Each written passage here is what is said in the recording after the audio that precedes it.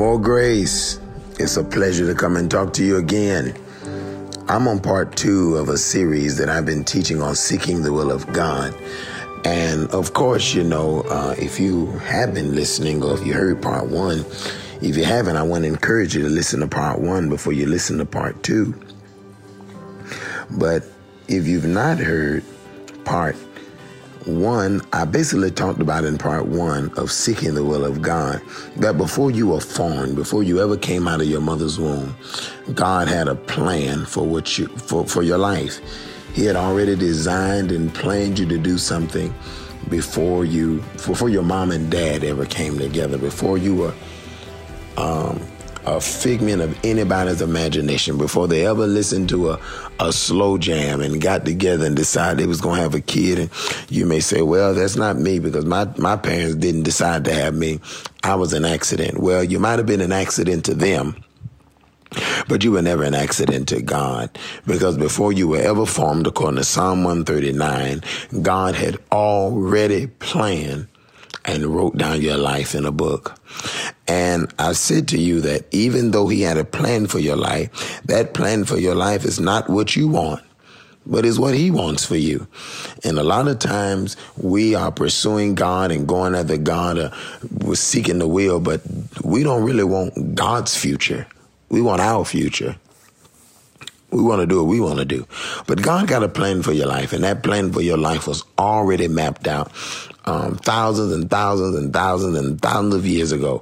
It was in God's mind. But when you begin to teach on pursuing the will of God and going after the will of God and making sure you are seeking the will of God and in the will of God, you start having questions. Because, when you teach a word like this saying, hey, you might not be doing the will of God. 20, 30 years you've been working at a job and you don't even like that job, but that's not what God has called you to do. Or, you became a teacher because your parents were a teacher. You became a doctor because your parents were a doctor. You got in ministry because your father was in ministry. And just because that's what they did, it doesn't mean that was the plan of God for your life. Does that make sense? So I want you to understand and know that whenever you begin to teach a word like this, the devil will try to start beating you down, and he'll start making you ask questions. Well, if I'm not in the will of God, how much time have I wasted? Is it too late for me to get in the will of God? I'm 50 years old. I'm 40. I'm 60. I'm 70. I'm 80 years old now. Moses was 80 years old when he got to the burning bush. But those are questions that you begin to ask yourself. Is it too late for me to begin to walk in his will?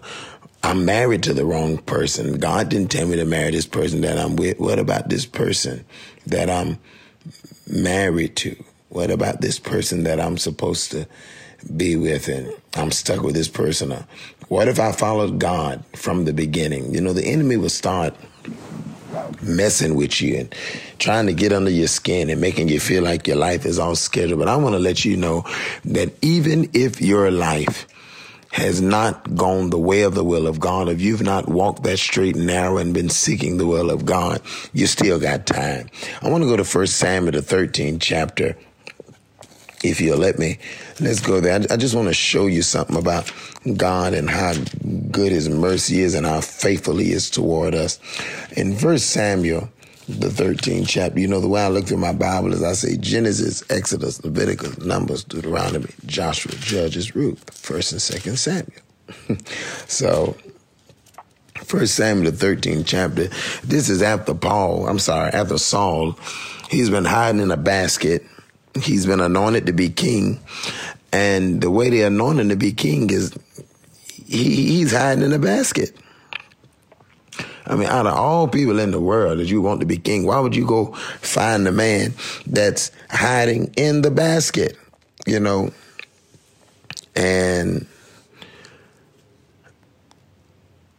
God went through this whole process of picking Saul to be king. He made all the 12 tribes come forth. Then he went to the tribe of Benjamin, and then he did all of these things. So it's very clear that God had anointed Saul to be king. And the Bible declares in 1 Samuel chapter 13, verse 5, and the Philistines gathered themselves together to fight with Israel, 30,000 chariots 6,000 horsemen and people as the sand which on the seashore in multitude. And they came up and pitched in Michmash eastward from Bethaven. And when the men of Israel saw that they were in a strait, for the people were distressed, then the people did hide themselves in caves and in thickets and in rocks and in high places and in pits. And some of the Hebrews went over Jordan to the land of Gad and Gilead. As for Saul, he was yet in Gilgal, and all the people followed him trembling. And he tarried 7 days according to the set time that Samuel had appointed. But Samuel came not to Gilgal, and the people were scattered from him. And you knew what happened. This is when Samuel told him to wait until I get there to offer a sacrifice. Samuel told Saul that he was coming, but Samuel didn't come in the time that he was supposed to come. All right. Samuel said, hey, I'll be there in 7 days. And Samuel didn't show up in 7 days, and Saul couldn't wait. Saul was impatient. And if you read your Bible, he ends up stepping in the office because the people were scattered, and he offered up a sacrifice. And right when he was getting ready to offer up that sacrifice, the prophet Samuel shows up and said, why are you doing that, Saul? You know, we remember that in Leviticus, the 10th chapter, when Nadab and Abihu, which are Aaron's boys, offered up that sacrifice to God. They were not the one who was supposed to do that. Even though they were priests, they were only supposed to work in coordination with their father, Aaron. But they moved in their flesh and released a strange fire. And what did God do? He destroyed them. He burned them up. Well, Saul did the same thing, stepped in the office of the priest, not supposed to be in the office of the priest. He was the king, but he stepped in the office of the priest and offered up a sacrifice. And verse 11, Samuel said, what hast thou done? And Saul said, because I saw that the people were scattered from me, and that thou camest not within the days appointed, and that the Philistines gathered themselves together at Michmash. Therefore said I, the Philistines will come down now upon me to Gilgal, and I have not made supplication unto the Lord. So I forced myself, therefore, and offered a burnt offering. He said, now I knew it was wrong. I knew I wasn't supposed to do it. I knew I was out of place and out of authority and stepping in an office that I wasn't supposed to be stepping in. He said, but you know what? I did it anyway. Now, I want to tell you that reveals a character flaw when you know that something is wrong, but just because of the people or just because of people around you, you allow those things to cause you to get in your flesh. I mean, it's just all kind of things. You know that you're supposed to give. You know God has commanded you to give, and it shall be given unto you. You know that God has commanded you to overcome evil with good. You know that God has commanded you to turn the other cheek, but you won't because of issues. You always have an excuse as to why you were disobedient, as to why you didn't do what you knew you were supposed to do. And people always have excuses for doing wrong. But I'm telling you that if you're going to walk in the will of God and do what God has called you to do, you got to have integrity, and you got to have rules that you just will not cross. And some of us are not like that. I mean, we'll just sell out for anything. We'll compromise just to do something. You don't have no standard. You got to have certain things in your life that you say, you know what? I could do this. I could sell out, but I'm just not going to do that because I want to make sure I have integrity, and I want to make sure that there are rules in my life that I just don't cross. You know, I am prophet. Hold on. Yeah, there has to be lines and things in your life that you just don't cross, no matter what somebody tries to say to you or anybody try to force you to do. You know, I'm a gifted prophet whom God has anointed to see and to tap into people's life. And I've had all kind of stars and people who are famous reach out to me and want me to minister to them and be their personal prophet. But these people are not even saved. And I understand, according to Ephesians chapter 4, verse 11, that the gift is for the perfecting of the saints. It is for the work of the ministry. It's for the edifying of the body. God has not assigned me to just use my gift for hire. Yes, that's not what I'm assigned to do. I have an assignment, and my assignment, praise God, is for the body of Christ, and it's for the people of God. And so, there are certain lines that I just won't cross. I don't care how much money you have. I don't care what you offer me. If it's not the will of God for my life, I'm just not going to do it. Well, when Saul messed up and did what he wasn't supposed to do, the Bible declares in verse 13 that God said to him, and Samuel said to Saul, thou hast done foolishly. Thou hast not kept the commandment of the Lord thy God, which he commanded thee. For now would the Lord have established thy kingdom upon Israel forever. Now, God told him, had you obeyed,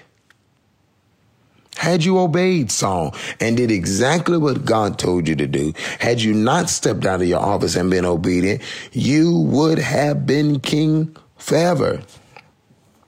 You understand that?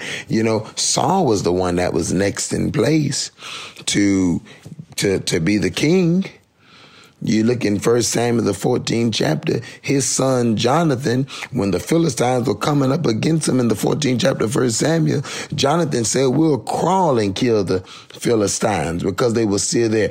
Jonathan had such a tenacity. He would have been the next man in charge.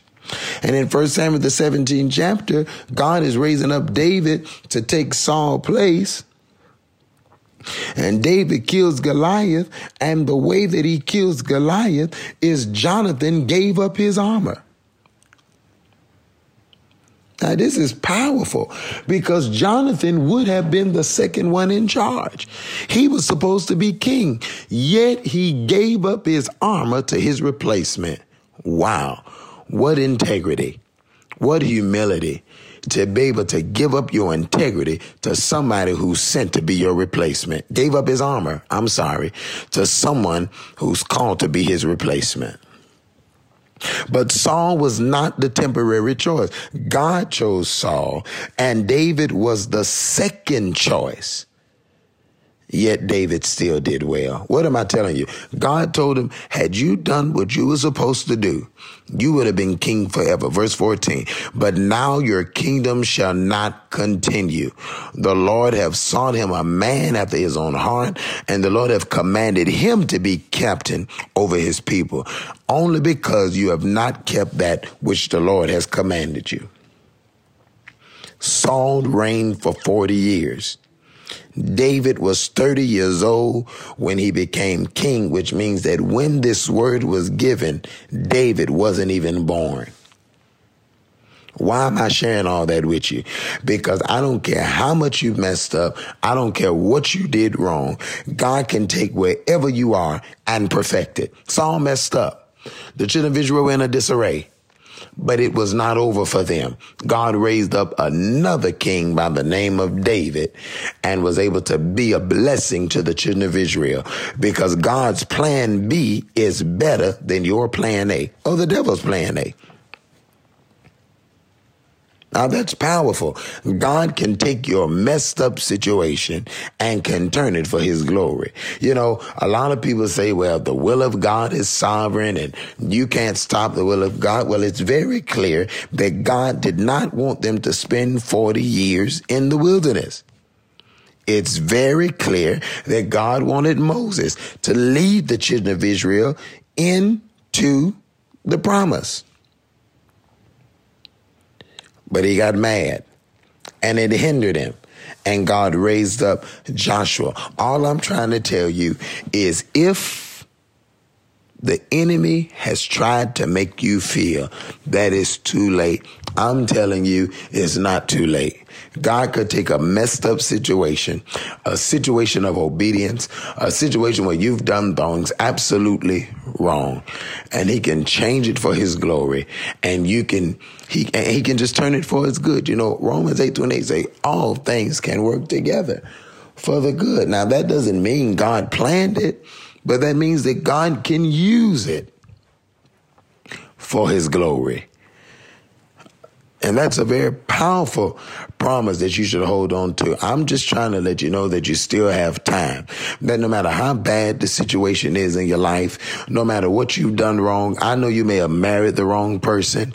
I know you may have gotten to the wrong church. I know you may not have be at the right job. You might have distracted a lot of time. You might have got on drugs and alcohol, or you just may have just made some dumb decisions. But I just want to let you know that God can take your bad situation and he can use it for his glory.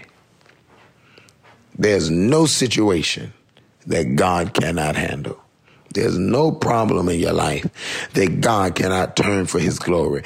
God can take your mess and turn it into a message. God can take your misery and turn it into a ministry. Amen. God could take your test and turn it into a testimony. I'm just trying to let you know that you still have time to get it right. Let's go to 2 Samuel chapter 11. I want to give you another example of how, it's not too late and God could still turn this thing and use it for his glory. 2 Samuel, the 11th chapter, verse 1.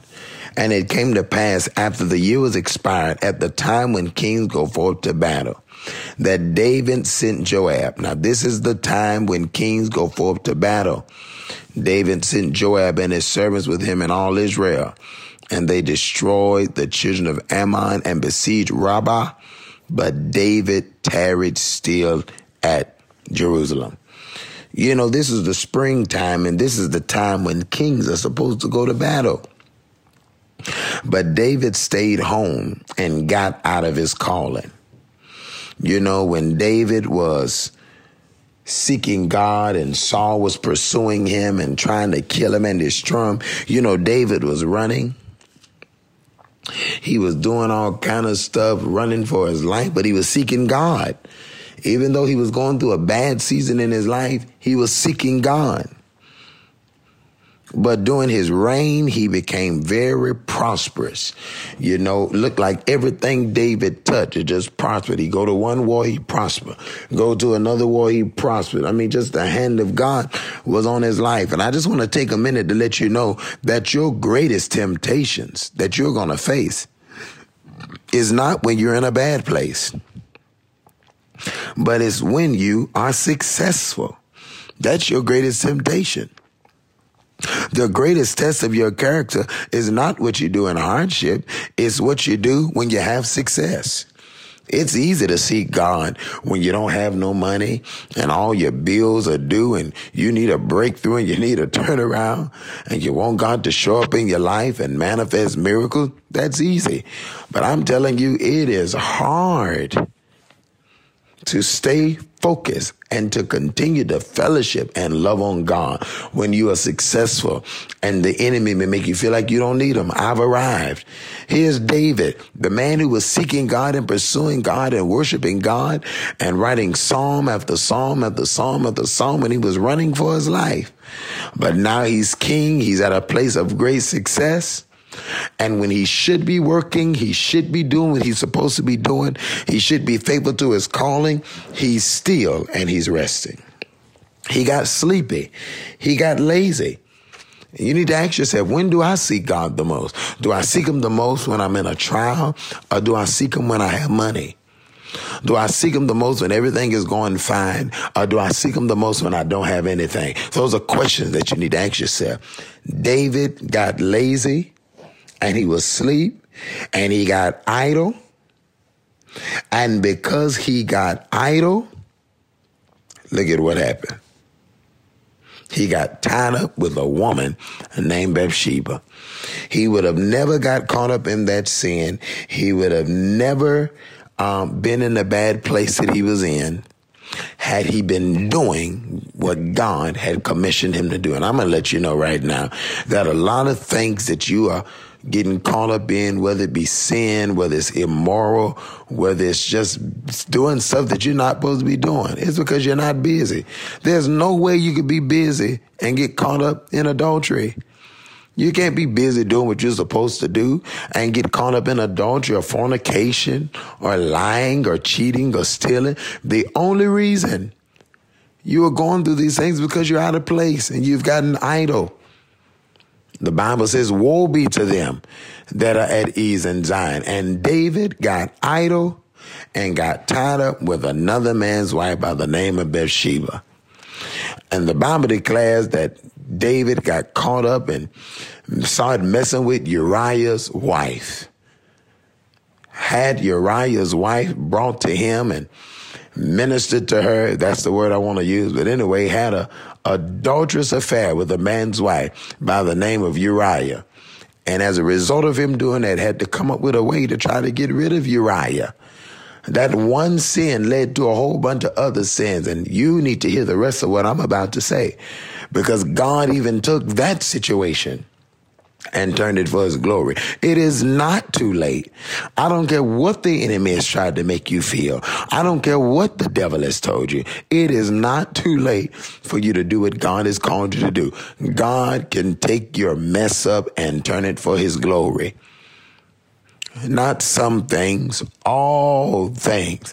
Psalm 119:71, David said, it is good for me that I've been afflicted, that I might learn thy statutes. There are situations and things that you can go through, and I don't care where you've messed up. I don't care where you fell off the grid.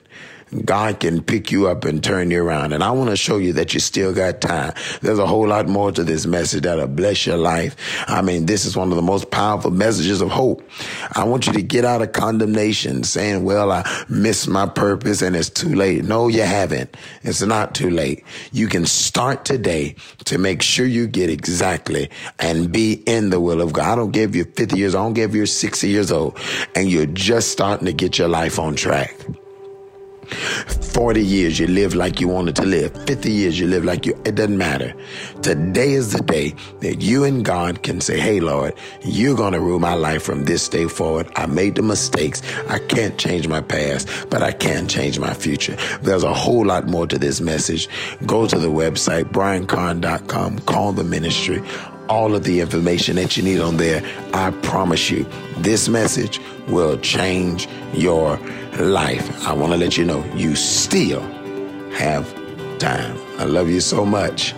Make sure you're calling in the minute, get this message. You know, I tell you all the time, these messages have no charge. We just have a suggested donation price. But if you don't have it, you just give what you have. But we'll make sure this message gets in your hand. You'll never be the same. God bless. More grace. Thank you for listening to the Prophetic Podcast with Prophet Brian Carn. Stay tuned for next week's podcast and visit briancarn.com for more information and to sow a seed into the ministry. To receive this message in its entirety, call 1-855-984-2276 or 1-833-522-5433. More grace. We're excited about your future.